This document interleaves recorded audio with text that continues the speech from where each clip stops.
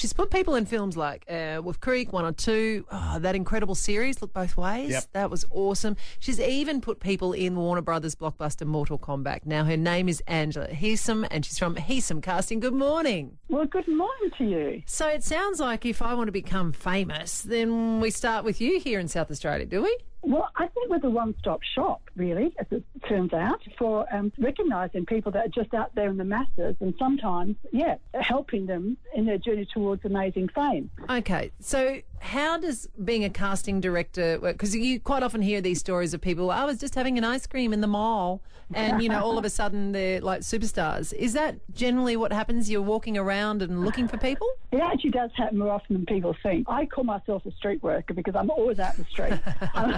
I'm always looking at people. In fact, I have to walk looking at the footpath in order to relax these days, even on the weekend, because I'm so used to looking at opportunities when I see people's faces. It's a terrible curse for me. But sometimes when you're looking for something specific, you know what you want more than everybody else does. And so we end up, I get my team out, we're all just walking Rundle Mall or Port Adelaide or wherever we need to be to find the right faces. So would you have more chance of being cast and becoming a star if you're super attractive, or if there's just something different about you? I think it's both. I think obviously having screen good looks really, really helps. But also what we chase a lot is character faces. Like, for example, I was casting an iced coffee commercial. The client wanted someone that had just a really angular or slightly crooked face. And, the George Clooney of the world aren't going to cut that. So I went trawling around everywhere. And eventually I couldn't find what they were looking for. It gets very specific with advertising. So I ended up at the Wingfield dump, where there was only about 10 people. But I can't believe my luck. Out from the pile of dirt comes his face and a hard hat. And I just saw him and said, you have got the most amazing face. And he thought I was on drugs or something. Oh, no, Angela, I am picturing this guy in his hard hat at the Wingfield dump, and here comes a woman saying, oh, I can make you a star. I mean, you'd run a mile, wouldn't you? Exactly, you'd have to. But that young man went on to be on a major film set. He was the lead guy in the commercial. He learned a new skill. He earned a whole pile of money, and women were chasing him after that because they kept saying, hey, you're that guy in the iced coffee ad. It happens all the time. I mean, look, I could, on a monthly basis, I find someone on the street that ends up being on screen like that. And people have to trust you. The hardest thing about my job is to have people trust me, because I'm in the street tapping people on the shoulders, and immediately people think I'm trying to sell them, the Encyclopedia Britannica or whatever it is. Yeah.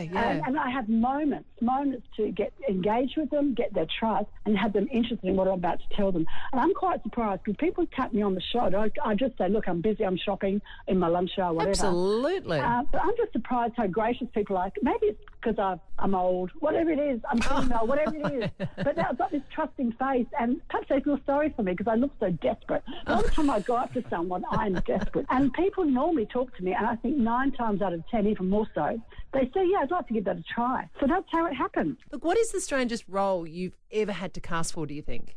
There's not one that really stands out. I mean, so a lot of them are very, very difficult. When I was casting Home, I had to find minor women. I had to find women that look, like they don't go to the hairdressers every week and get their nails done, and they look like they're in the 1800s. Hang on, Angela, I've got to say, both the boys' heads swiveled straight towards me when you listed that. That is very, very cruel. And I know that Eddie. I know he wants to get recognised by me, but he's just got to settle down a bit. Eddie, I've heard that you've been ringing Angela a bit non-stop.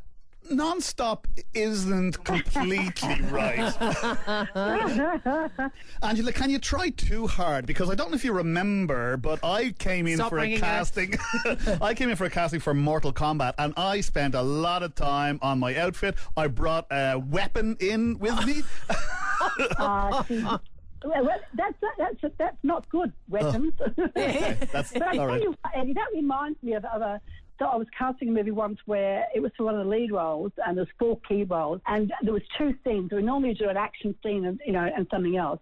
And the action scene was a battle scene where this particular hero had been shot but was still alive. And one actor came in with his shirt on, and he got a lot of trouble to get all this fake blood and put fake blood all over his shirt, and he had half a bullet hanging out. And when I saw him, I thought, oh my Lord, this is not going to get in the role in dress up like this, so you must leave your guns behind at all counts.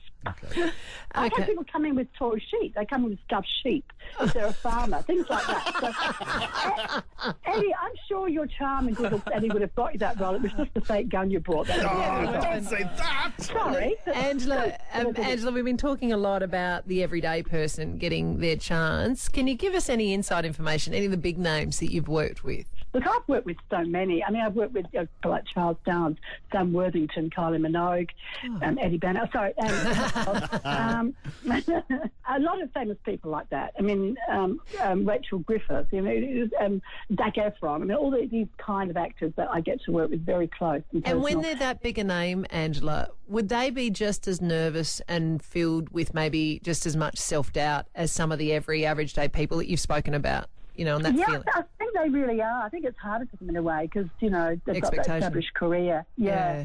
But it's a privilege to work with like Hilary Swank recently, 3 years ago here, and Harry Potter, Daniel Radcliffe. I worked with him. In fact, Teresa Palmer put a very young Teresa Palmer with him for her first big movie role, December Boys, and it was Harry Potter's, Daniel Radcliffe's first film outside of Harry Potter. And Teresa Palmer had done very little, and she got that role, and that's what started. And her now career look as at well. her. Good. Look at her now. Come on, spill the goss. Are you going to tell us who's a little bit difficult? No. Damn it.